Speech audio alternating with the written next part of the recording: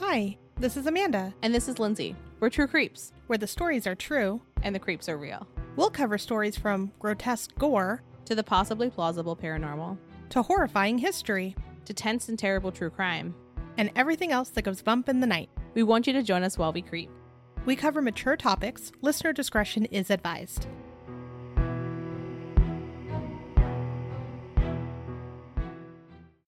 Hello, everyone. Today's story is about Dyatlov Pass, and it was actually recommended to us from a review from Hey to the Cow. So thank you so much for leaving the review and giving us an interesting story to research. Also, if you enjoy the podcast, we would love if you would leave us a review. It helps other people find us. So we're trying to grow, and that's a big help. Also, if you have any show ideas for us, feel free to send them our way. All of our social media handles are on our outro, so you can hit us up.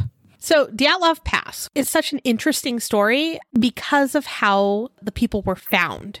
Just to give you a brief rundown before we deep dive into it, there was a group of 9 people on a very, very cold mountain, and they never came home. And the reason they never came home is because they unfortunately died. Now, what's strange about it is the way that they were found. They weren't in their nice, cozy tent. They were strewn about the mountain in various fashions, and also not wearing any protective gear on their feet, nor the proper clothing. So with that information being out there, a lot of people had their own theories as to what might have happened. And these theories some of them are crazy, some of them make sense. And it's just kind of fun to research what people thought might have happened to these people because it's still, I would say, unknown. What do you think? There's an official opinion on what happened, but I don't think a lot of people, myself included, accept that. And you'll get into why. And don't worry, I'll repeat it again, why I don't believe it. And with that, let's begin our expedition to the Dyatlov Pass. So the first 4 bodies were identified on February 27th, 1959. Their tent was about 300 meters from the top of the mountain. One of the volunteers from the university who had gone to go look for the missing students, him and another rescuer actually saw part of the tent poking out from under the snow. The tent was on a hillside pass, and it actually ended up becoming the name of the group leader, Dyatlov. It was at a 15-degree incline. It was on horizontal grounds. And another weird fact is the tent was cut from the inside. So when they left their tent that night, they didn't come out of it in a, normal fashion. It was actually cut open from the inside. It was partially torn down, and there was about 2 to 4 feet of snow on top of it when it was found. There are tons of pictures relating to the expedition, and one of the pictures that was taken is of the tent covered in snow. And we'll put that up on our Instagram so you can see what it looked like with the snow and what the tent looked like when it was set up, because the folks who were found, they had also taken photos. So there's a lot available. So when they had found the tent, they also noticed that there were frozen footprints. The tracks were pretty well preserved in the snow, and it looked like some were barefoot, and one even might have been wearing only a sock. There were some boot prints, but again, it wasn't in pairs. It was just kind of random. Yeah. They all started kind of close together, all of the tracks, and then they slowly drifted apart. What I thought was interesting too was, okay, so we're reading about this and they're talking about footprints and they're talking about a tent that's under 2 to 4 feet of snow. And I was like, how the heck would you see these footprints if there had been so much snow? And because we'll get into dates later, but it wasn't as though they found them like 3 days later. It was a few weeks. So there had been some time elapsed. So I thought it was really strange that they were able to see footprints in the snow. But then I saw that the footprints were frozen. Right. So what I'm thinking is like, when they were walking barefoot, I'm thinking some of the heat from their bodies melted the snow a little bit. And then as it refroze, it kind of left that imprint. That would make sense. But I don't know the science behind that. Footprint science. Do you think that they have forensic podiatrists? Like, is that a job? Absolutely. Like the most rock and roll of podiatrists. I know what to aspire to now. If anyone is a podiatrist, please feel free to take that name and become the rock star podiatrist. You can only wear black scrubs. For sure. Yeah, it's a vibe. So we mentioned that the tent was cut open from the inside. And for the most part, all of their belongings, including the valuables they'd brought, like money, were in the tent still. Right. So that kind of clears the they were robbed theory in any fashion. Yeah. And then most of the clothes and shoes that they probably should have been wearing if they were outside the tent were still in the tent. And for some folks, the clothing that they had on or around them wasn't their own. It was almost kind of like people grabbed stuff as they were heading out. There was also a ski pole inside the tent that had been shortened with a knife. And that's particularly strange because they didn't have any extra ski poles with them. In a few minutes, we'll talk about how far they were traveling and how long they had to do it. But they certainly weren't carrying extra tools like that because that would have been a hard thing to carry. Yeah. Like it wouldn't have you couldn't have like shoved that in a pack. So also the cut in the tent was on the side where they rested their heads. So think like near where like your pillow would be. And then they kind of like scooted through that. Right. And what it showed is that they were in a hurry for whatever reason to get out of their tent. And that's kind of what the fascination stems around. Like what made them leave their tent so fast where they didn't even grab shoes. Yeah. And from what I read, their tent also had buttons. So it didn't have like a zipper like a lot of tents that you'd see today. It had buttons. So it would have been a little bit harder, to get out in a hurry. Yeah. Well, also, so when investigators did go to the scene, they didn't see any sign of a struggle or that anybody who wasn't a part of the expedition was present. And so, as Amanda mentioned, they found the first 4 bodies on February 27th of 1959. Then they found the 5th body on March 5th. And then they found the remaining 4 bodies on May 5th. The original 4 bodies were found near the tent and near a tree. And the 5th body was also found between the tree and the tent. And the other 4 bodies were found near a ravine in a small stream. So the folks who were near the trees, it looked like they had had a fire and they were laying next to one another. And it also looked like one of them had tried to climb the tree and had fallen. I also saw where they may have been like jumping on the lower branches for kindling. Yeah, they were trying to get either some branches for the fire, possibly. Some theories say that one might have climbed the tree so that he could see where the tent was, like to get the higher vantage point.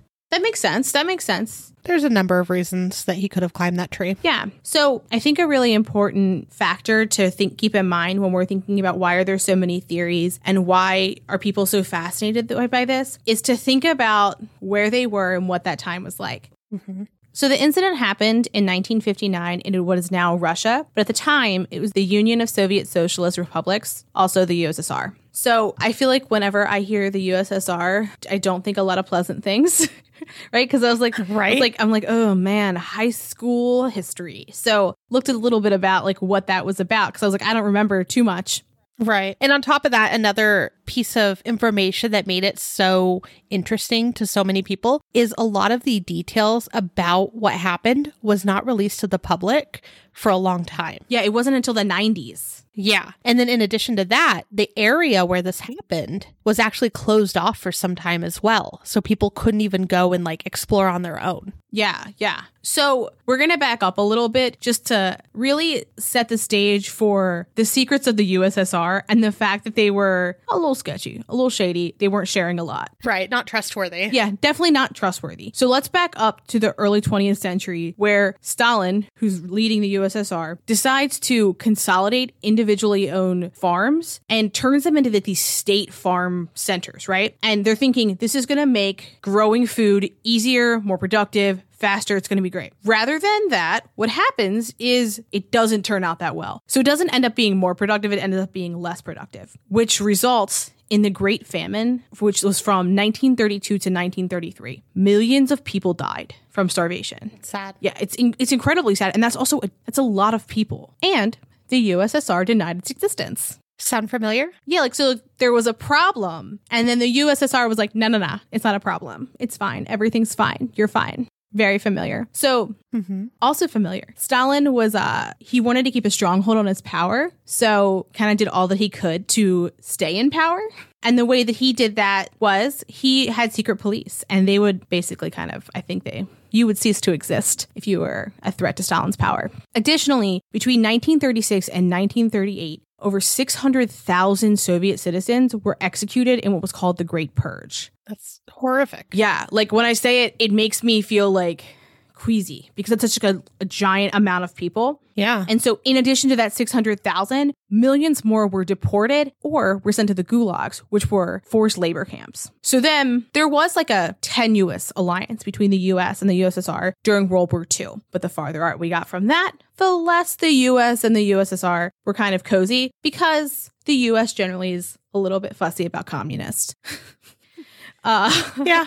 So and also specifically the USSR continued to install communist-ish governments in Eastern Europe. So it made the US more and more uncomfortable. In response to that, in 1949, the North Atlantic Treaty Organization, NATO, is formed. And it's kind of like a puffing of the chest, if you will, to kind of show force against the USSR and their allies. So in 1953, Stalin dies. Great. And Nikita Khrushchev comes to power. In 1955, the USSR consolidated power within those Eastern European countries that were their allies under the Warsaw Pact. And that begins the Cold War. And so during this time, there's a lot of secrecy and things aren't great. And Khrushchev I thought this was interesting. One of the things that he did was he worked to de-Stalinize the Soviet society to make it less repressive, but Stalin had only died in 1953. So there wasn't too much change, I would imagine, between then and 1959. And right. Even if there had been a lot of change, the people who lived in the USSR were still living with like having grown up for the most part, right? Like in that repressive kind of society where the government keeps secrets, or it could hurt you, or it could just kill you and leave you there. And people would just wonder what happened. It didn't seem too far-fetched that perhaps the government had something to do with this. And this really reminds me of our Black Forest episode when we talk about government conspiracies and we're like, okay, but the CIA was testing on people. So it wasn't completely crazy that Stephen Lee thought that maybe they were doing that to him because that was in the news when he was a young adult. Exactly. So a lot of the people looking in on this and knowing that a bunch of people were found dead in this mountain pass and then they're not allowed to go there, it made them question the reasoning. Was it a natural death or did something crazy happen? It's suspicious. For sure. So let's review the reason why they were there and who was in their party. So the reason they were all out there is they were trying to get their grade 3 skiing certification. And the leader of the group was Igor Dyatlov. He was the most experienced. He was a radio engineering student. And kind of a sad fact is his mother at the time had begged him not to go. And per his sister, she never forgave herself for letting him go. Oh, man. Which is heartbreaking. Yeah. And I want to say it was between like semesters too. So he was just like trying to ease her into it. Like, it's okay. We'll be back before the next semester. Yeah. And then he never came back. Well, also, like, could you imagine like having that gut feeling and being like, no, don't go. And then you're like, no, it's fine. I'm just being dramatic. Like, it's fine. And then bam. Right. So all of the people that were in this party too were very experienced in this sort of thing. They had gone on many expeditions before. A lot of them have traveled together before. And so I'm sure, he's like, oh, it's just the same people. We came back last time. Well, at least she didn't make him some soap before he went. Yeah. I mean, or maybe she should have. Yeah. Or it was the tea cakes that she needed to make. Ugh. Gross. It makes me feel nauseous just thinking about it. Anywho, so another one of the folks in the party was Zinaida Kolmogorova. And she was a 22-year-old radio engineering student. And she had written to her family during before they had really started the expedition on their way up the mountain. And a few of them had done that. That was one of the reasons also that they knew something was wrong because they didn't send the telegram they were supposed to when they, finished. She was known to be outgoing and energetic. And so I saw a few cute kind of anecdotes about her that I thought were just interesting. So she had burned Yuri's jacket and her own mittens in the campfire, during the beginning of the expedition, which of all places to burn warm clothing, that's probably not the place. Another interesting fact was Zinaida was dating Yuri Doroshenko, but they had broken up. And this was one of the first times they were going to spend a significant amount of time together since the breakup. And she was kind of nervous. Also, most of the group had traveled together before. On a previous expedition, Zinaida had fallen for Yuri when he chased off a brown bear with a hammer. That's such a random story. How do you not love a man who chases off a bear? How dangerous, too. And just as far as her mittens go too, when you're saying that she burned the mittens, just to paint a picture about how cold it was on that mountain. I know I said cold, but I meant cold. So it ranged on the average night during their trip in February of 1959 to -13 to -22 degrees Fahrenheit. However, the night that they died, there are reports that say it was between about -30 degrees to possibly -40 degrees. Absolutely not. I would not voluntarily avail myself to that. Nothing could ever get me to go near that temperature. No. Especially I understand it was a little more exciting, for the grade 3 skiing certification. But in my head, and I know it's downplaying it, all I think of is like a Boy Scout badge. I went Girl Scout sash because I was raised in Girl Scouts. And I was like, a nice, I'm thinking like it's a circle. It's got like the embroidered little mountain and you're a little speck going up the mountain. Do you know what I mean? That's all I think of. It's just like, thank you for finishing this trip. Here's your badge. Go ahead and iron it on when you get home. Not even sew it. It's like an iron-on one. And nothing could get me to go near that temperature ever. Like no amount of money, nothing. No. I can't even walk in snow, let alone like live in it for a while. And to be out there, and when you can find a lot of the pictures from their trip that they actually took. There's a whole website dedicated to it called dyatlovpass.com. When people have icy eyelashes, that's just like an auto no. I can't do it. It's a hard no. It's a hard no for me. For sure. And then she fucking burned her mittens. Cold ass hands. Not okay. So along the trip too was then her ex, Yuri Doroshenko. He was 21 and he worked in power economics. There was also Alexander Kolyvatov. He was 24 and he was studying nuclear physics. There's also some reports that he was working at a secret institute in Moscow. I couldn't find much on that. It's a secret. Secret. I've got a secret. There's another Yuri on this trip as well, and that was Yuri Krivonishenko. And he was 23 years old, an engineering student, and a couple little facts about him. He loved telling jokes, and he played the mandolin. And I want to think that from what we had seen, so their journals are available, and they had talked about that they had been singing and he had been playing his mandolin at the start of their trip before the expedition had begun. There was also Rustam Slobodin, and he was a 23-year-old engineering student and a long-distance runner, and he was known to be shy. And then Nicholas Thibault Brignall, and he was 23 years old, and he was also an engineering student. The only other girl that was on the trip was Ludmila Dobanina. She was 20 years old and studying economics, and she was also a part of the Young Communists, and she was known for being relatively like somber and stern. And the last one was Semyon Zolarov, and he worked at a tourist camp and was also in World War II. He was the oldest of the group and he was 37 at the time. He joined the group at the last moment, which also sparked a lot of theories because he was new to the group. He knew some of the people, but it was still like very early on in their friendship. It was unclear why he went on this trip with them because, like we said before, a lot of them had traveled together before, but this was the first time that he traveled with them. And kind of a weird thing, he faked his name at first and presented himself as Alexander.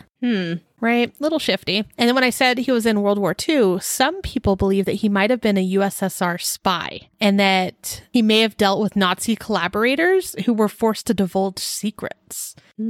So after the war, something that people said about him is that he was relatively nomadic and he would move around and change jobs pretty frequently, which is a little weird. So this guy, very strange. Yeah, and folks would say that it kind of almost looked like he was running from something because each time he would move and get a new job, it would be very like geographically distant from like the previous place he had been. So he just kept moving along.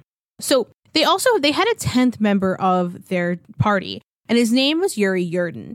However, on the first day, he started having leg pain, so he decided to go back. So he was their 10th, and he's the only survivor because he didn't go. Right, which is so sad. Like, I can't imagine being him where he was supposed to be with these people, and then, having to turn around for something happening to you. Yeah. Thinking you'll see your friends again and then never being able to see them again. Yeah. It's just so sad. I saw that when he had passed, he asked to be buried with his friends. And that is just so heartbreaking and sweet because, I would imagine that they had an incredibly close bond because, think about your friends. Great. Love them. But I haven't been with anybody when they were attacked by a bear or had, those type of experiences with someone. And we're going to get into how intense this trip was, but these were very rigorous ski trips. So they were with each other for long periods of time in kind of I don't want to say harrowing circumstances, but dangerous circumstances. So yeah, they probably had a very, very close connection. So for him to have lost all of those people at once, very sad. Right. You had to have a very trustworthy relationship with them. Yeah, exactly. Because you could die. And that's one of the reasons why it was so strange that Semyon got to go with them. They all had the trips necessary to successfully complete the trip, and they were all in good physical and mental health. At the time, the route was considered one of the most difficult. Another thing that seemed strange to me, because how would they know that Semyon had the skills necessary and that they weren't going to be like losing some guy in the mountains? The trip that they were taking was 350 kilometers in the Ural Mountains in a span of 16 days. And we're in America, so we have miles. So 350 kilometers is 217.48 miles. And as Amanda mentioned, they had planned to be back before their spring semester. So they were on like a time crunch. So in addition to like running out of supplies, they also had a time deadline that was like, right, we have places to be. Yeah. Would you do anything for 217 miles? Because I wouldn't. Absolutely not. No. Nothing but respect for their like incredible prowess. So most of the area that they were hiking and skiing through was uninhabited, but there were parts nearby that were inhabited by an indigenous people called the Mansis. Originally, during the start of the trip, the group had caught a ride with some lumberjacks and left from an abandoned village on January 28th. As we mentioned, on the first day, Yuri Yurden went back, and their diaries reflect that they have been moving along like a steady pace and making good time from January 28th to February 1st. Now, on February 1st, the hikers only went about 1.25 miles, which is 2 kilometers, before setting up camp, which is a little bit strange considering they were moving so far. Yeah. And so some say it's like particularly strange because the hill pass that they had set their camp up on was kind of uncomfortable and wasn't like the most habitable place for a tent. And they would have had to leave the woods to put it there, which is a little strange. And the official crime investigator called this Ditlov's mistake. Right. And then on the other hand, though, there might have been a reason. Yeah. You know, there could have been something that happened that triggered that they had to stop right then, even though, well, we don't know this, but what if someone got hurt and they're like, okay, we just need to make up camp. Yeah. Let's help them out. A storm, an animal, who knows what happened. In just a few moments, we're going to get into the specific injuries that each of them sustained, but I don't think that they would have been able to tell if it happened 15 hours before their death versus 20 hours. So like you said, like it could have been that like someone fell, someone cut something, or right, maybe the weather started to get really bad and that's why they stopped. Yeah, and their tent occasionally needed repairs during their trip too. So they could have possibly saw either a storm or something happening and they're like, you know what, we have to repair this anyways. Let's just stop, get this done. I don't know. My guess. Yeah. It felt like they would have had to have a good reason though, because they were experienced hiker skiers. So based on a photo of them that was found on one of their cameras, it looks like they started setting up the tent around 5 p.m. And that particular photo was one of the last ones that was taken. Right. It's kind of haunting. Yeah. All right. So the search party, they were launched on February 20th, 1959. And the reason why it was a little while after is because a lot of people thought, hey, they're just running a little late. Yeah. You know, with sending the telegram. It was pretty common to be sometimes a couple days late on a route like that. So that's why it took a bit. So what they did is they organized rescue groups. Eventually, the Army and police forces also joined the rescue group so that they'd be able to search a larger area. And so the scene, finding the actual bodies.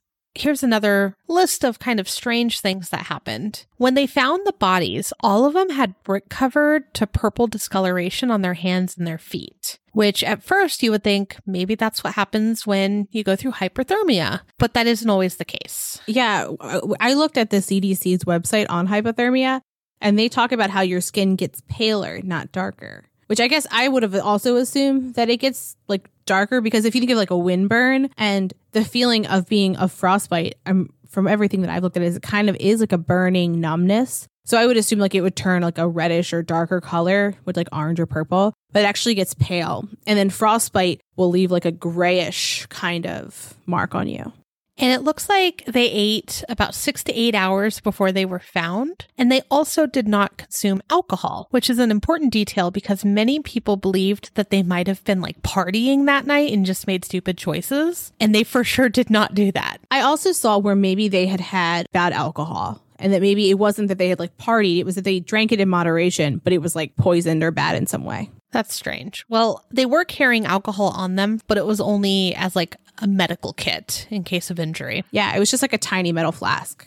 So Dyatlov was actually found with the first group. So on February 27th, that's when the first 4 bodies were found. He was lying on his back with his head towards the tent, and his hands were holding a trunk of a small tree. A note that I found a little interesting was his watch time stopped at 5:31. And when I was looking at like the Dyatlov website, there's like an article that they were trying to review like when the watch will stop after someone's died in very cold temperatures like this. And I wasn't able to see like an exact time, after they die. But I guess because you have no body heat, it eventually, the insides, I believe, freeze too. And then it just stops telling time. So a lot of them were wearing watches, but they're all at different times. Woof. He was wearing one wool and one cotton sock. He had abrasions on his forehead, both of his cheeks, the underside of his right forearm, both knees, both ankles, and there were hemorrhages into the underlying soft tissue on his ankles. He was also missing a tooth and had blood on his lips. In addition to all of that, he also had a couple cuts, one on his right shin and on his left palm from his pointer finger to his pinky. He had very bad frostbite on his fingers, which clearly that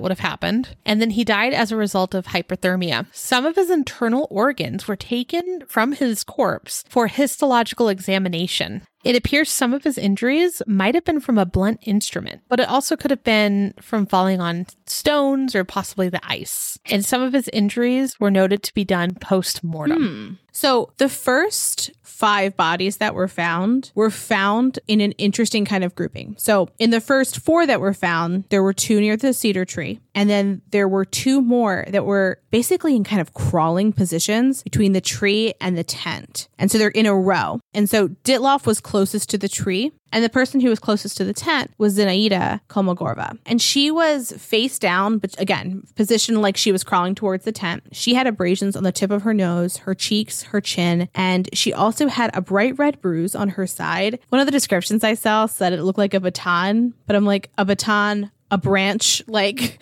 a long kind of spherical thing. Yeah. She also had what was described as an irregular wound on the back of her hand. And a lot of the information that we have about their wounds are from their autopsies because the Russian government has released the case files. And so we were able to find translated versions. And so, Amanda, are you ready to be uncomfortable?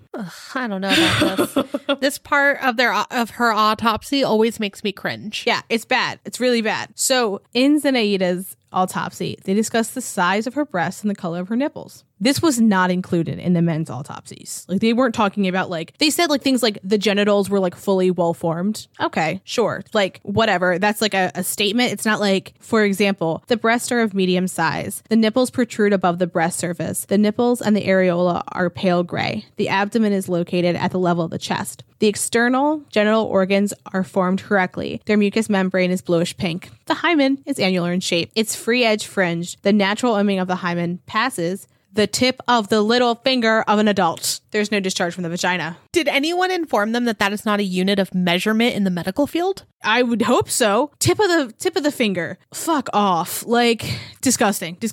Also, they did in the conclusion portion of the autopsy, it says the virginity of Kolmogorova was preserved. As though that mattered. There was no thought that there wasn't any signs of sexual trauma, and there was no reason to think that she had been sexually assaulted. So the idea of why they had to talk about her virginity or fondle her corpse, I don't know. I don't get the medical need for that in this type of autopsy. Like you said, if it was sexual assault, or maybe they thought something happened that shouldn't have happened in that sense, sure, I get it. But when a lot of them died of hypothermia, I don't see it. That was her cause of death as well. And so she also had 3rd and 4th degree frostbite in her fingers. And it was noted in her autopsy that a lot of her abrasions looked like they had been from falling on snow and ice. So it wasn't as though she had other injuries that showed she had struggled, you know what I mean, with another person. It was just like she struggled with nature. Right. It makes me endlessly angry.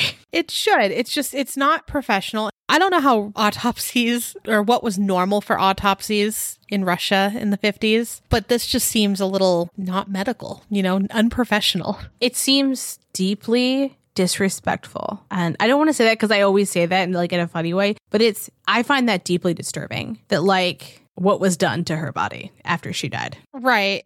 And for the guys too, they didn't say a lot of that in detail. Yeah. Just the women. Ugh. So the next one that was also found on February 27th was Yuri Doroshenko. And he was found partially clothed. However, some of the clothing was scattered kind of around him. All of the clothing had cuts. He was found next to the remains of the fire. So remember, there was a fire at one point kind of in the tree area, but he was found pretty close to it. He had burns on his head and on his foot. And he also had dried blood on his face. He had clotted blood on the tip of his nose, bridge, and under his lip. He had a gray substance on his cheeks as well. And I was trying to figure out what would cause this gray substance under these conditions. And I couldn't find anything that would be gray. I found various other colors that he could have possibly like thrown up or, it came out of his nose or whatever. I think it was the frostbite. Yeah, I'm wondering if maybe it just changes colors too. So maybe. There's also hemorrhages on his upper lip. And then he had a bunch of abrasions, some on like the inner surface of his right shoulder. He had a striped pattern on the front of his shoulder. So like something maybe grazed him. The back of his hand, elbows, forearm. And also his cause of death was hypothermia. So Yuri Krivoshenko was also found near the tree, and he too was found partially clothed with some of his clothing nearby. And also all of his clothing had cuts in it. And his knife was found near their bodies, which I thought was interesting. Like maybe he was using that to like cut kindling off the tree too or something like that. He was found lying on his back. And just an interesting note. So in all of the autopsies, they describe what they're wearing. And in the description of his clothes, it says that on the inside of his shirt, there was a white pocket sewn onto it, and his shirt wasn't white. So it was almost like an extra pocket was sewn in. And just tuck that away for later. Because, there's a reason why I found that so fascinating. But an extra little inside sneaky pocket. It didn't have to be for a super weird reason, too. It could have been that's where he kept something that he had strong feelings for, or like a picture or something like that, I don't know. A lot of people do weird things. They also were traveling with money. So, it wouldn't be altogether abnormal if he was like, I want to keep this tucked against my body because you could lose a pack, you could lose this, you could lose that, but he wants to have that. But interesting when you pair it with something we'll talk about in a bit. Yes. So he also had burns. And so he had 2nd and 3rd degree burns. So his middle left finger was burned. And then on his left leg, basically his whole leg was burned, and it was the worst of it was in the lower third of his leg, and then it got less burned the further up you went. But on the lower third of his leg, there was an area with the worst burns, and that was 31 centimeters by 10 centimeters, which is pretty big. He had also burned the second toe on his left foot, which I thought it was interesting how he burned just that one. He also, you ready? He had bitten off a piece of his own knuckle, and it was in his mouth. I'm wondering if maybe he did that to try to stay awake because they know once you fall asleep, you're probably not waking up after, pain. Yeah. I also wondered if it was from the burns. If he was biting his hand, to not just as a way of handling it. He also had a wound on the palm of his right hand. And then interestingly, he had 3 skin wounds on the inner surface of his upper left thigh. And they had smooth edges, but they had sharp angles. It's hard for me to picture that, but it sounded really strange. Ice, maybe? Yeah. So we're going to talk about head injuries a few times. And so gather around as I give you a tour of your own head by a person who's not a doctor. So if you have your hand, say, put it in your jaw, and then you kind of go up, right? Not quite to your temples, but a little back. Kind of I don't know, maybe an inch from your ear. That's a temporal bone. I'm looking at a diagram. So on his temporal bone, there were 2 abrasions. One was 1.2 centimeters by 2 centimeters, and one was 1 centimeter by 2 centimeters. But a strange place to get abrasions, right? It feels like a strange place. Yeah. So unless he fell. Yeah, but think about where that is. It's a specific place you'd have to hit to get scratched there. And it feels kind of a softer spot on your head. I don't know. That's just me. I'm thinking because the incline of the mountain, maybe falling wouldn't be as Oh, yeah. It's not just down. It's graceful. Yeah. I know I'm graceful when I fall. So also on the lower third of his nose, to the tip of his nose, there were abrasions, as well as on the skin above his rib cage, there was a 7 centimeter scratch. And then as well as on the back of his left leg, on the back of his left wrist, and on his upper right thigh, there were 4 different abrasions. The autopsy described his fingers as, quote, dried up. Don't like it. Don't like it at all. What does that even mean? Don't even know. But also at the same time, the back of his right hand was swollen. So it's an interesting mix. Yeah. So he had frostbite on his fingers and extremities as well. And it's noted that they think that his injuries were from a fall or a bruise, but he did also die of hypothermia. That's horrible. And I'm wondering too, with all their burns that both of them had being by the fire, that maybe they were trying their best to like stay warm, you know, where they were getting so close because it was so cold. And maybe they were starting to lose feeling in their limbs. Oh. And as they were losing feeling, they were like getting closer and closer to the fire, trying to feel something again or like have it come back maybe. Yeah, I could also imagine if there were stones near the fire that like were heated up, like pressing their hands or like different parts of their body against it. Maybe. Or like maybe he was dying as the fire was still on. And so he wasn't feeling the burns because he was like shutting down. Yeah, possibly. And then Rustam Slobodin was found March 5th. So it was a little bit after the first round of bodies, but he was in roughly the same area. He was found face down. His body was positioned like he was crawling towards the tent. And he had felt insoles from his boots, but they were found between his shirt and his chest. So I think he was just trying to keep his chest warm, his heart. His watch showed 8:45. That's a pretty big difference between Dyatlov's. Yeah.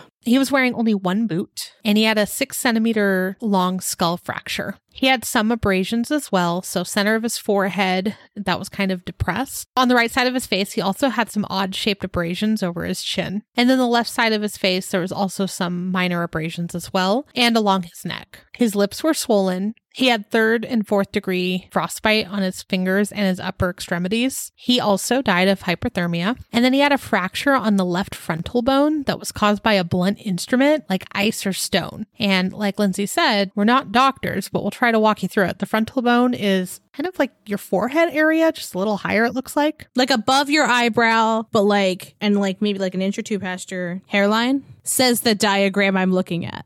I'm no doctor. But I am wanting to go for my parapsychology doctorate one day. Oh, yes, yes. They'll teach you head bones. Sure. Not skull bones, head bones. Head bones. Head bones. Thank you, Dr. Lindsay. They did note that while that fracture could have caused short-term stunning, it was not the cause of his death. And then he too had some abrasions that were caused post-mortem. So next we're going to talk about the 4 people who were found in the ravine near the small stream, and they were all found on May 5th. So Nicholas Thibault Brignol, he had 2 watches on his left wrist. One said 8:14 and one said 8:39, and that's where they stopped, which I thought was really interesting. That's close. Yeah. Yeah, that's fairly close to Rustam's. Yeah. Yeah. It's interesting that like they're different times because as Amanda mentioned earlier, like there's ideas on like why the watches would freeze when they did. So I think it would be interesting if they didn't stop at the same time, right? Like they didn't freeze at the same time ish. Like they're close, but they're not like 3 minutes apart. Right. But so again, let's have a little tour of your face now. Okay, so put your hand on your upper left jaw. You feel like the bone there, like your cheekbone kind of, and then kind of feel down where your teeth meet the bone. Okay, so that bony ridge that holds the sockets of your teeth, you could see that on Thibault Brignol. And because there was like, I don't know why, but there was like a defect where you could like see the bone itself. Into his skull. Yeah, into his skull. And so in addition to that, there was a 10 by 12 centimeter greenish blue bruise on the lower part of his right shoulder blade. So Amanda mentioned earlier that for Dyatlov, they had taken some of his organs for a histological exam. But for Thibault Brignol, they took some of his internal organs, but also some of his temporal parietal bone. Weird. For chemical and histological examination. It was thought that he died as a result of a multi-splintered depressed fracture on the base of his skull. And there was like bleeding from a result of it. And they thought it was from a great fall, which I thought was interesting because, okay, so we said 3 bodies were crawling towards the tent, 2 near the tree, 4 in the ravine. Mm-hmm. I guess I would have imagined like that the person who had the greatest fall would be the person who fell from the tree. So right? That's just kind of like where I went. But I thought it was interesting that like this person was in the ravine. Yeah. And the next person that was also found on May 5th was Ludmila Dubanina. And she was also in the ravine area. Her leg was wrapped in Krivonoshenko's wool pants, but she wasn't actually wearing them. Her pants were torn and they were burnt in some places, which maybe she went near the fire at one point. Or also something that I did read about their excursion is that Dyatlov brought an oven for the tent, and it was like fashioned in a way where it's meant to be in the tent. And occasionally while they were in there, they would like dry their clothes near the oven, and sometimes it would be a little too close to the oven. For no reason in particular, I am imagining a hand crank easy bake oven. Don't know why. It was not that. It was a little more hardcore than that. They weren't cooking things with a light bulb. What do you mean? I don't even think an easy bake would turn on in that weather. That's why it's a crank one. They just really crank it. I'm making crank motions with my hands. You're welcome. And remember, like, one of them even burned mittens at one point. So it could have been caused this night. It could have been prior to this night that some of these burned clothing took place. She had some fractures to her ribs. She had an extensive heart hemorrhage, and the soft tissues of her eyebrows, bridge of her nose, and eye sockets were missing. Nah, no thank you. That includes, let me just keep going. That includes her eyes being missing. Where'd they go? So that has been a pretty big talk around this too, and that's kind of what got some interest in this story, is that she not only didn't have her eyes, she also didn't have her tongue. How does that happen? Some people say an animal could have gotten it. Some people say bacteria from like decomposition a little bit, because these bodies in the ravine were found later because the snow started melting. So they weren't as frozen as the first batch. And I will say too, just kind of a note to this, if you go to dyatlovpass.com, they have photos of where they found the bodies, how they found the bodies, and what they actually look like. So please be careful if you open that up and you don't want to see it. Oh, yes.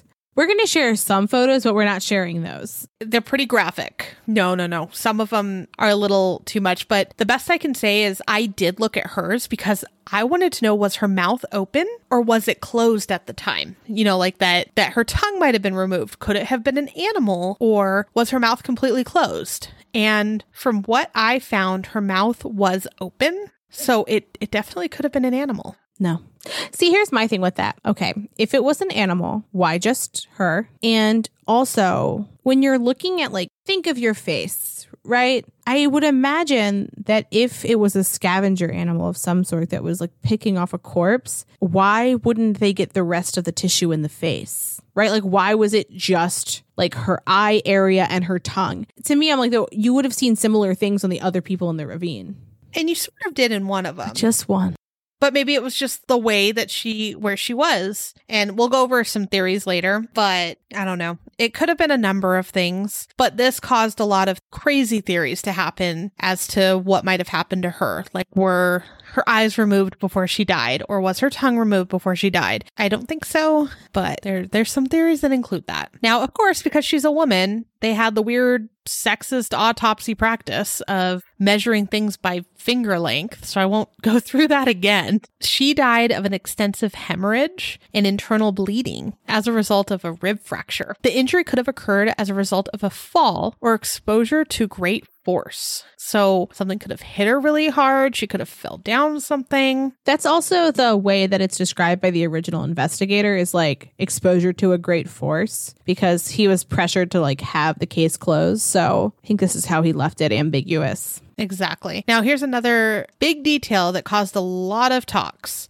They later found radioactivity on her clothing. Oof, weird. So there was also Alexander Kolyvatov, and the edges of his jacket were burned. So like Amanda mentioned, this could have been from their tent oven. It could have been from the fire. We're not sure. He also had a wound behind his ear, and that wound is on his mastoid process. Let's do a head tour again, shall we? Think behind your ear. Okay. But like a little lower where it's a little softer, but kind of like the base of your skull too. Mm-hmm. Right there was a, quote, wound of indeterminate shape penetrating it. It was 3 by 1.5 by 5 centimeters. Strange. So he also had an oddly twisted neck. The bridge of his nose was straight, but the nose cartilage had, quote, unusual mobility. Was it broken? I'm thinking, but because I was like, that's a weird way to describe that. But the base of his nose was flat and the nasal openings were compressed. So at the very least, like the lower part of his nose was broken. I'm not quite sure of the top. There was also what they described as a defect on his right cheek, which was 4 by 5.5 centimeters. And then on the outer right thigh, there was an indentation that was 25 centimeters by 14 centimeters. He also died from hypothermia, and he was found in an embrace with Zoloryov. Probably trying to stay warm. Yeah, that would make sense. And interestingly, his clothes also were found that have traces of radioactivity. Also on May 5th, Semyon Zoloryov was found, and he was fully dressed. And he was wearing Dubinina's faux fur jacket and hat. He too had empty eye sockets. The existing hair cover slides when touched. That's what the autopsy said. I don't know if that meant he was wearing a toupee or was like his scalp no longer attached properly. So like they had parts of the autopsy that was like skin slides, like and that kind of thing, but they never talked about anyone's hair cover sliding. Like they didn't use the word hair cover. They were like, body had 6 centimeter black curly hair. I like that they do it in that voice. Yeah, that's an autopsy voice. Okay. And it was 3 fingers long. Like, makes sense. They didn't measure that way, but they should have just committed to fingers if that's how they're measuring. Disgusting. I'm still mad. Can't let it go. I will say, when I did look at these post-mortem pictures, his is the most haunting picture there is. Because when they found them too, like these people were in a ravine. There was like a nearby stream from what I understand. And so like when you're saying some like skin slips and things like that, I think that's pretty common for when you're in water a very long time after you die. But with his picture, they're almost like I want to say frozen is the best term I can say, is like they're in these odd positions when they were found. And then as they like took them back inside and the bodies warmed up, they look horrific. Rigor mortis had set in. So like they were where they were going to be. Right. Well, no, they're like, there's like layers of ice, especially on the first round of people. They're like icy people. I'm looking at the photos now. That's why I'm like making this horrific face. Yeah, I'm going to make her look at some of them now. Look at like Rustum's. Oh, yeah, he's covered in snow. Uh-huh. He's fully buried. He's literally frozen. They have to like dig him out of the snow. Oh, wow. Yeah. Because they're so frozen, they almost look like statues that are covered in snow. And I will say too, like, can you imagine like the trauma that like these rescuers, like for digging people out of snow? They thought they were going to find missing people. I don't think they were going to find this. Right. Well, that last one. So Semyon, if you look at that last picture, and we're not going to post these, but if you want to find them, it's on their website, dyatlovpass.com. His is, I think, the most haunting one, and it's the last one on the page of pictures. But like I said, he too had eyeballs missing, eye sockets are gaping. His nose was flattened at the base with the nostrils being compressed. It also notes his various tattoos and that he had rib fractures, and he died of hypothermia and internal bleeding from multiple rib fractures. The saddest part of his is he was found holding a pen and paper, but he never got a chance to write anything down. As we continue, we're going to talk about some strange facts, some theories. We're going to touch on the original investigation, when the case was made public, and then what happened when they reopened the investigation. So, some strange facts. As Amanda mentioned earlier, they all had like a brick-colored to kind of purple discoloration on their hands and feet. Also, some of the hikers' belongings were radioactively contaminated, but not all of them. And what was just a sweater and a pair of pants, which makes me wonder if that was actually one person's outfit. Maybe. Because like they were wearing each other's clothes. So like it could have been that it was Zoloryov's sweater that Dublemia was wearing. Possibly. So also during that same time period, there was a burning object reported kind of flying through the sky during that time. Yes. Yeah, we read like a bunch of the interviews with the witnesses from the case file, and they're a little bit repetitive and like talking about like we saw a burning light flying through the sky. But two of them that I thought were interesting were, so the first one was was a Mansi woman from the indigenous population that was local to there, and she described what she saw as a bright burning object in the sky that was wider in the front and narrower in the back, and it had sparks flying off the tail of it. Right. And this wasn't the night that they disappeared. This is just around that same time. Yeah.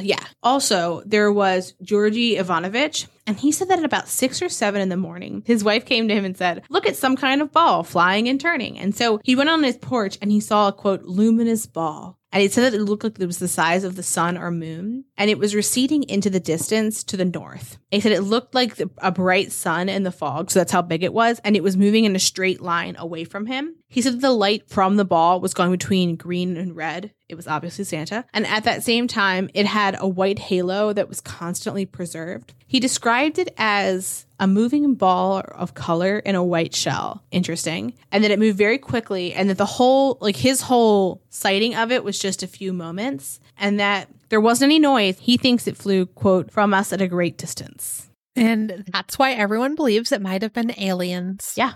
And I was not able to see if this was ever identified what it ended up being. I didn't see anything either.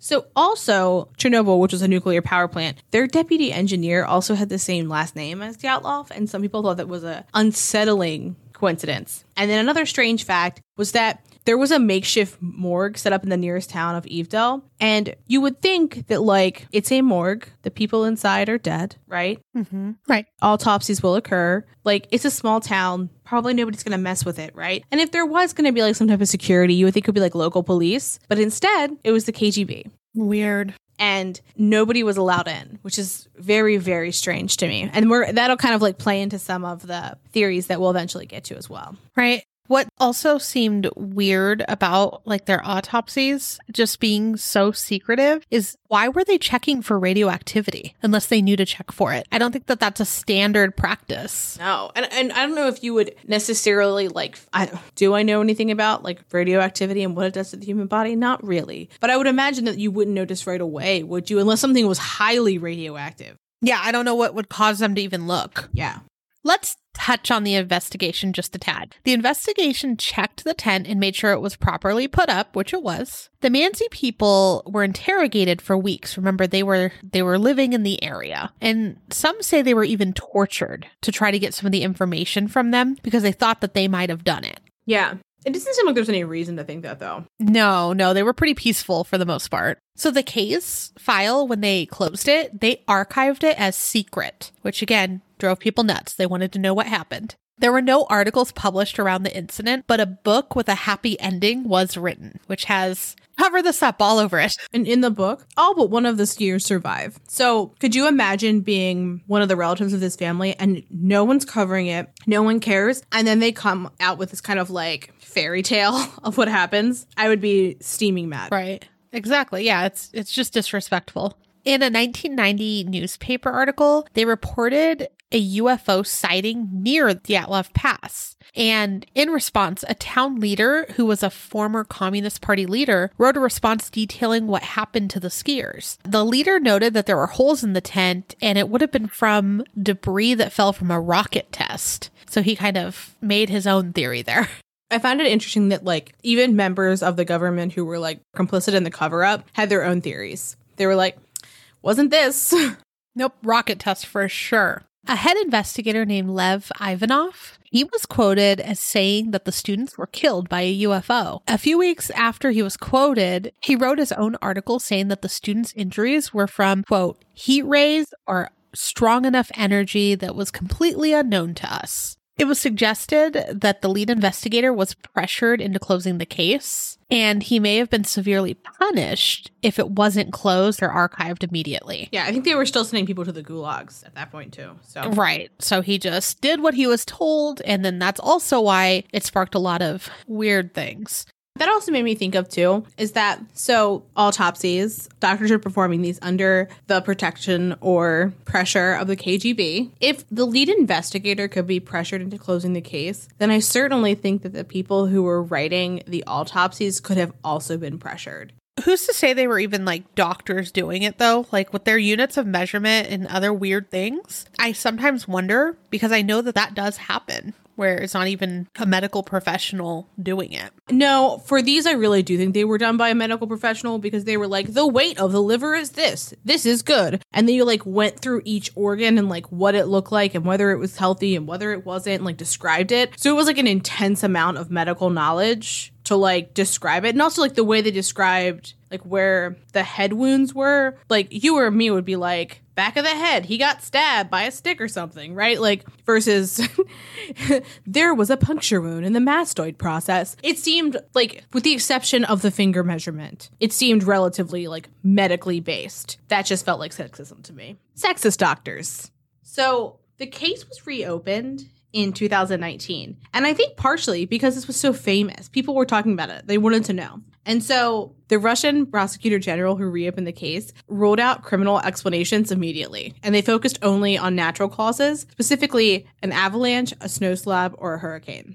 And many people filed complaints asking the investigator to open a criminal case because some of the facts just didn't line up, especially when you're thinking missing eyes and tongue. And so the families of the skiers were also adamant that these were not naturally occurring deaths. Mainly, and one of the reasons they said that was because the USSR wouldn't have taken the organs or pieces of bone to test if it was just an avalanche, right? Like, why would they test that? And then also, an avalanche wouldn't remove the eyes and a tongue. So this year in July, the group was determined to have died as a result of an avalanche, and that what had happened was they were all in the tent and they fled the tent after an avalanche, which is why they cut their way through. And that once they got out, they couldn't see because there was so much snow and it's just generally hard to see, and that the fractures were caused by the snow. And see, I think that that is 1000% wrong. Me too. Because when we talked about the tent only having a couple feet of snow on it, an avalanche would have a substantial amount more. And then also they were experienced, right? Yeah. I don't know what to do in an avalanche. I would just die. But they should have been running alongside the mountain, I guess. So there's no reason that they would have run down the mountain. I guess that's a big no to the people that know what they're doing. Also, for anybody who understands gravity. Well, that too. That would explain why at least one person tried to climb a tree. Because, I don't know, are trees avalanche proof? I doubt it. So let's dip into some of the theories. The first theory is called the war echo theory. And for this theory, folks say the Dyatlov group was killed by Semyon's war enemies that were released from prison in 1953. And so one of the things that supports this theory is that there was a fabric band with saber knots at the end, which witnesses reported as being near the bodies. And when they say witnesses, they mean people who were part of the rescue party. Right. And so some say that saber band with the knots on it was something that Semyon was wearing underneath of his clothing so that he could transport something valuable with him. Ooh. And that's why I brought up our white pocket earlier, because I was like, But also, Semyon had a significant amount of money with him. One of the things that I saw it was just peculiar to me was they sent Semyon's belongings to his mother, and this is what he had on him. He had 700 rubles, 25 state loan bonds. So 3 were worth 10 rubles, 3 were worth 200 rubles. And he also had a diploma with him. He was very proud of his diploma. Do you carry it on an expedition, though? That made me think that he was, leaving and going to somewhere. Like, maybe he wasn't going to do this whole expedition with them. Like, maybe he was going to start with them and then leave. Right. I was really curious as to how much money he was carrying on him, because it was just suspicious. It made sense that they would have money for emergencies, like if someone got sick or they needed help and they needed to pay someone to give them food or a ride or something. Well, and they went through a couple little towns too during their journey. They'd stop at a town and get things that they needed, hang out, and then go back. Yeah, they also had in the beginning of their trip, they had a storage shed that they created to put extra supplies in. So it wasn't strange that they were carrying money. But so in total, he was carrying 700 rubles and then about 630 rubles in bonds. For the rubles themselves, I was let me figure out how much that would be in today's money to kind of get a feel for how much that is. So yeah. I thought I was just going to put a number in and then it would tell me a today number. That's not what happened. In 1959, the currency there was the Soviet ruble, which in 1998 became the Russian ruble. And normally when you see old money, $200, it's now $3 million. It's insane. It's a jump, right? That's a pretty big jump. No, that's not real. But you know what I'm saying. It's more money. And so it is. The Soviet ruble became Old Russian ruble, right? And so the Old Russian ruble, 700 of them, which is what he was carrying, is 0.70 of Russian rubles. So it went down drastically. Yeah. Oh. And then I was trying to figure out what that would be with inflation. And so I rounded to 1 because the calculator wouldn't let me put 0.7.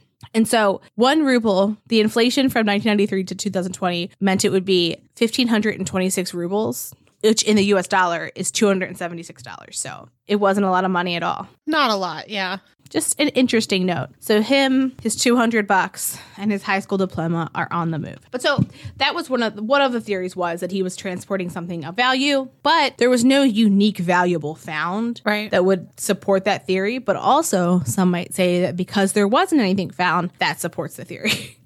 They're really trying for that one. They're really trying. So like we said before, relatively close to where they were, there was a network of prison camps. They had around 30,000 inmates that processed timber, labored in factories, and built roads. So their camps were considered one of the most violent and awful in the Gulag system. Folks didn't try to escape, though, because then they would be stuck in this terrible, severe, freezing cold weather. But there were missing windows and roofs in the structures. So some people suspect that some of these insane criminals might have come down and murdered them and then left them in various places. But I think that also was a pretty big stretch of a theory, because what would be their reasoning if nothing was missing? I could see if they were like robbed of their warm clothes. Yeah. Or robbed of their stove, or, something that would help someone, but they had everything laying there. So I think that's completely crazy talk. Yeah, I agree with you. For that to be a compelling theory for me, they would have needed to be missing the money they were carrying, some of the core gear like the tent or the little stove thing or food, all that kind of stuff. So another one of the theories was that they were victims of fantastical weapons like vacuum bombs, or that there had been nuclear missile testing that they had either seen or that had been used against them. Mm-hmm. And some people think that light in the sky could have been something like a big bomb or a nuclear missile on top of, aliens. Yeah.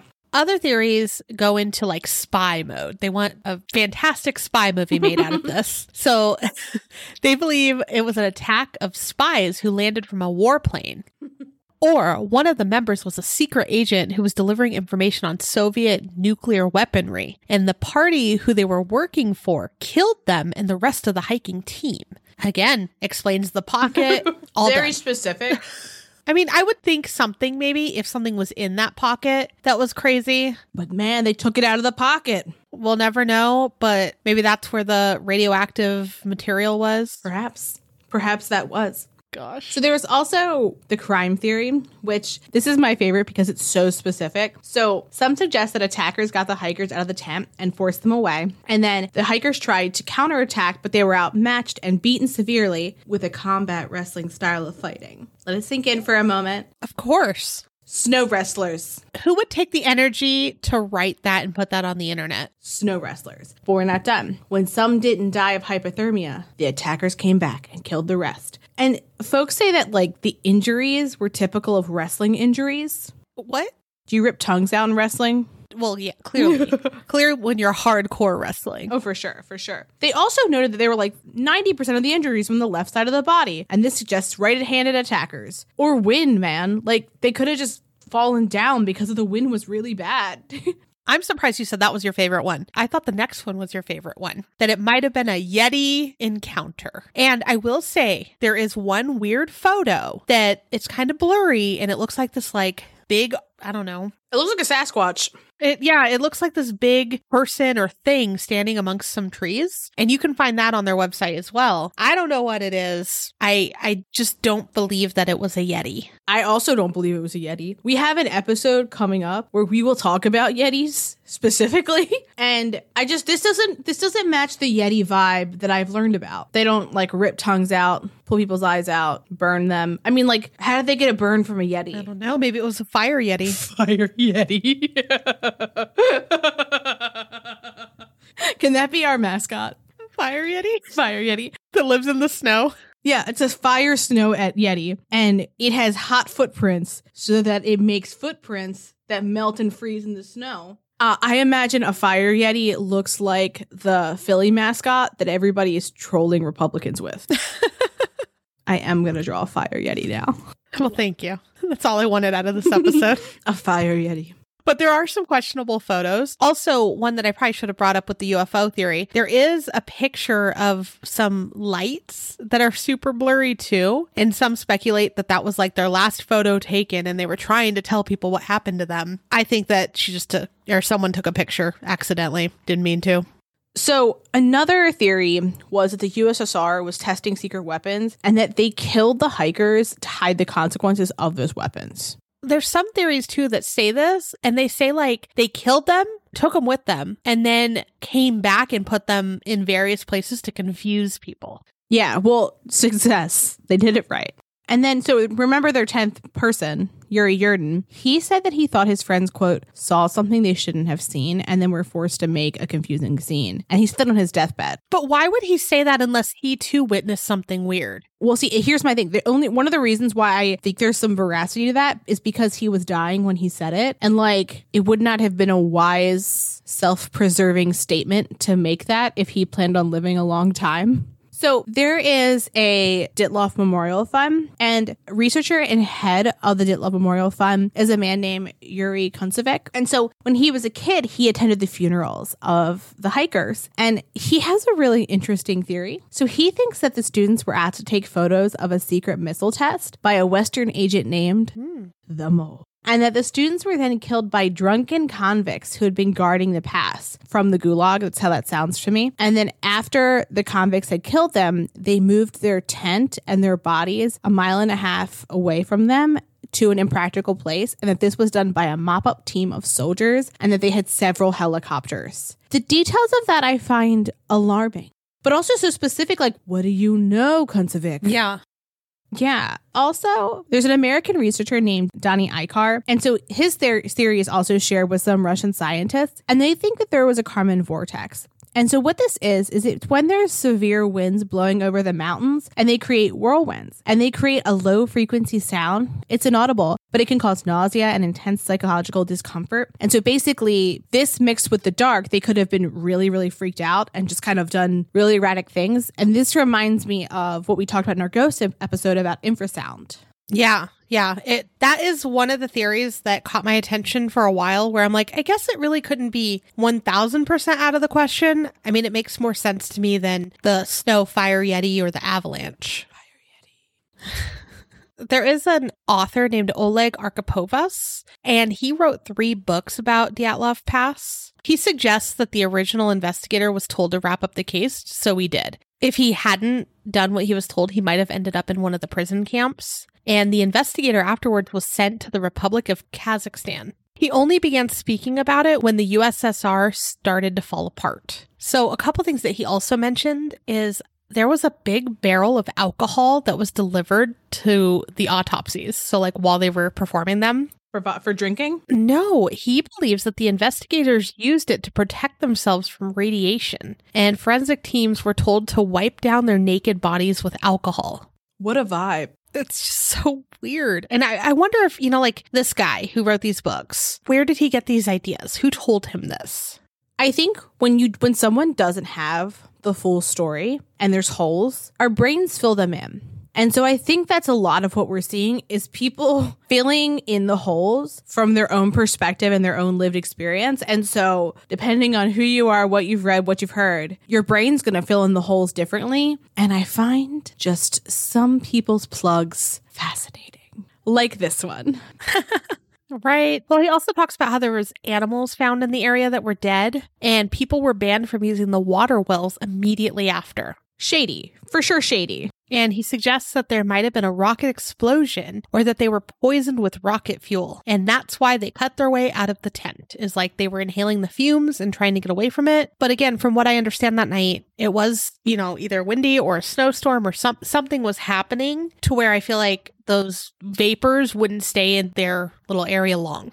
Yeah, but okay, so think about it this way, right? So if this were the case, I kind of like the rocket fuel theory because they're in their tent, they smell the fuel, they can't breathe, they cut their way out, scoot on out, and they just leave as soon as possible because they can't breathe. So they're not grabbing anything. That would explain why they didn't grab anything. They run out, breathing, right? Trying to catch their breath. Some of them fall on the snow and ice. and they start a fire to try to like get warm. And maybe they can't see the tent. Maybe it's too late. Like it's like very dark out and they can't see it, and that's why they start the fire and climb the tree. Or maybe there is a snowstorm or weather and it's just like they can't, for whatever reason, they can't see the tent and can't get back to it. And that's why folks are crawling. Interesting. Is that your theory that you'd go with the most? I have no theory that I would go with the most. I'm a real big question mark on this one because I trust nothing. I don't trust the autopsies. I don't trust anything. I don't trust any information that was gathered about the case because it was gathered by people who had a vested interest in staying alive. That's true. Well, there's two more that I think are pretty. One, I'll just say because I think it's interesting. And then two is my theory that I think happened. Yeah. And by my theory, I mean the one that I agree with the most. Oh, you're not like a scholar who's been researching for this for decades. Also, folks, we didn't mention this at the top, but we meant to, but we didn't. We're not Russian. We've done our best to pronounce names, but if we've messed up, please know that we've really tried our best. We did. So there are legends in that area that the Manceys would talk about. And I guess in ancient times, the blood of 9 Manceys were shed on this mountain. And even a pilot that met with the students before they went on this excursion said that the number 9 is unlucky. You know, like it's cursed in a sense. And he told them the legend of the mountain and what its name deciphered in Mansi language meant, which is like dead mountain. But I believe the Manceys said dead mountain, not because of the legend, but because it was like dead as far as vegetation goes. I also saw where it doesn't mean dead mountain. It means like mountain of swirling winds or something similar to that. Yeah. That was just like a sensationalized kind of. Well, I think it just goes along with the legend because the 9 Manceys had died. So it's like to get the legend spookier. But anyways, he told them the legend of the 9 dead Manceys along the slope of the mountain as well. And they did not believe in this theory at all. Fair. The students. And I guess something that they mentioned to him was they weren't motivated by the story because there were 9 Mansi residents. And don't worry, because there's 10 of them. But then remember, one of them left very shortly after this, and there were 9 of them. So maybe just going in groups of 9 around this mountain is cursed, and maybe that's why. I saw that there were some people that said that there were like plane crashes and other things where a group of 9 people died, but I couldn't find any reputable sources for those crashes and things. I think it might be just going along with the story, but it is still kind of weird that that's like a local legend. For sure. Okay, so here's the one that I probably agree with the most, only because there's the most information about this theory. It's the theory of katabatic wind. And that is a wind that carries high density air from a higher elevation down a slope under the force of gravity. So where this theory comes from is in January of 2019, on the 60th anniversary of this incident, 2 Swedish men, Richard Holmgren and Andreas Lidgren, along with 2 local guides, actually recreated where the Dyatlov hikers would have gone. They followed the exact same trail, even took some of the same pictures of where they were, which I thought was fascinating, like how they did that and actually recreated every day. And while there's a couple different reasons why he thought this. Right when they finished their trip, I guess within a couple days, maybe even the day after, their area or the area around Dyatlov Pass had a crazy amount of wind and the temperature dropped significantly. And it reminded him of a story that also happened in Sweden in February of 1978. And it's very, very similar to what happened to Dyatlov. There was a group of hikers that were set across a mountain range in central Sweden, and 8 out of 9 of them died in similar circumstances of what happened in Russia. They abandoned their camp. They died of exposure. Their bodies had lacerations and, minor cuts. They had 7 men and 2 women. And it happened around the same time of year with similar conditions. That's too close to me. That's way too close. It's very, very strange. Now, the difference, though, is that one had survived from the Sweden incident. The survivor in Sweden was in very rough shape. He was sedated and it was like weeks before he could actually talk about what happened. But what he told them is that they made it to their camp and then the weather conditions rapidly changed and that the wind speeds increased and the temperatures fell dramatically. So they were just trying to make like a fast shelter to protect them from the weather. And because of like their journey, they were already like super exhausted that day. And slowly they were, running out of energy. And so 6 of them managed to make it into a trench while 3 of them were left above for dead. One of them being the survivor though. And what the people in the trench were trying to do is they were trying to make a cover to the trench, and anything they were trying to use to make the cover was blowing away. And so what they were trying to do is dig more into the trench, and their hands were frozen and they were just bleeding everywhere trying to dig. Oh, God. And so one by one, I guess they were even trying to get to their clothing and their equipment and stuff, but with their hands being in the state that they were, I'm guessing they just couldn't get into their bags. But one by one, they all died of hypothermia. So I believe the one that survived kept going, like he kept moving at all times. He never stopped. Smart. And I want to say that's why he might have survived. So looking at what happened in Sweden and knowing that the weather dramatically changed after the 2 Swedish men that recreated the whole thing, they knew that the weather had changed dramatically. So they were like, that sounds familiar. Maybe it's this. And he made like a website about it. And I want to say he's actually doing a documentary about his journey and, his theory. But what he thinks happened is they set up camp. The crazy wind started. The temperature dropped quite a bit. And maybe their tent started to, either break or possibly start to fly away, like pieces of it could have. And so what they did is they quickly cut out of it so that they could bury it with snow to keep it down. So remember, they're in a hurry. They were either, getting ready for bed, changing. But they do that, and then they realize, oh, shoot, we can't just get back in the tent. It's still really bad. Let's go for some coverage near the trees. And then what might have happened, and again, this is just the theory, is they were trying to make the fire, and they might have split up. So some went into the ravine, kind of like the trench, to make cover, while some made a fire. And he believes that the people near the fire might have died first because they weren't moving as much. Yeah. Or maybe they couldn't keep the fire going and they, got too cold too fast. And then the people in the ravine tried to make snow shelters. And his theory as to why they had so many cuts is because the wind was picking up small objects. So stones, branches, things like that, ice maybe. And as it was hitting them, it was cutting them. And then the people that were in the ravine trying to make the snow shelter, he believes that one of the snow shelters might have collapsed. Yeah. Snow is heavy. Snow is crushing. It could have crushed a lot of them, and that would make up for the rib injuries and even the head injuries, right? Yeah, for sure. So he's thinking a couple of them, so the ones that were found near the tent might have either gotten out of their snow shelter to try to get back to the tent, or I did see in some of the comments from other people that looked at their site that possibly they saw that their friends got stuck in the other snow shelter that had fallen, and maybe they were trying to get back to their tent to get shovels, to help them out or something. And then slowly, one by one, they might have died on their way back to the tent, whether they couldn't find it right away or, it was just far too cold. We don't know. But I think that this theory hits on most of the things. It still doesn't explain for the missing eyes and tongues, and it doesn't, and tongue, I should say. And it doesn't account for the clothing, what was found on their clothing. Yeah. But also, some of them worked in nuclear, so maybe it was just from work. Yeah. I also wonder, could they have thrifted it? Maybe it was clothes that they got from someplace else, I mean, I guess it's a possibility, but my guess is Alexander he was studying nuclear physics. Yeah. So I don't know if maybe there was a lab or something like that he might have been studying in, and maybe he could have contracted some things onto his clothing. And then remember, they were all wearing each other's clothes too. Well, and also they thought that Alexander was working at a secret institute in Moscow, and who knows what was happening in that institute. Right. So I just liked that theory because one, it's a pretty educated theory, he physically went and tried to figure out what happened, and that there's something that happened super similar where one person survived and were able to tell what happened to them. And it just checks off too many boxes for me to not be considered.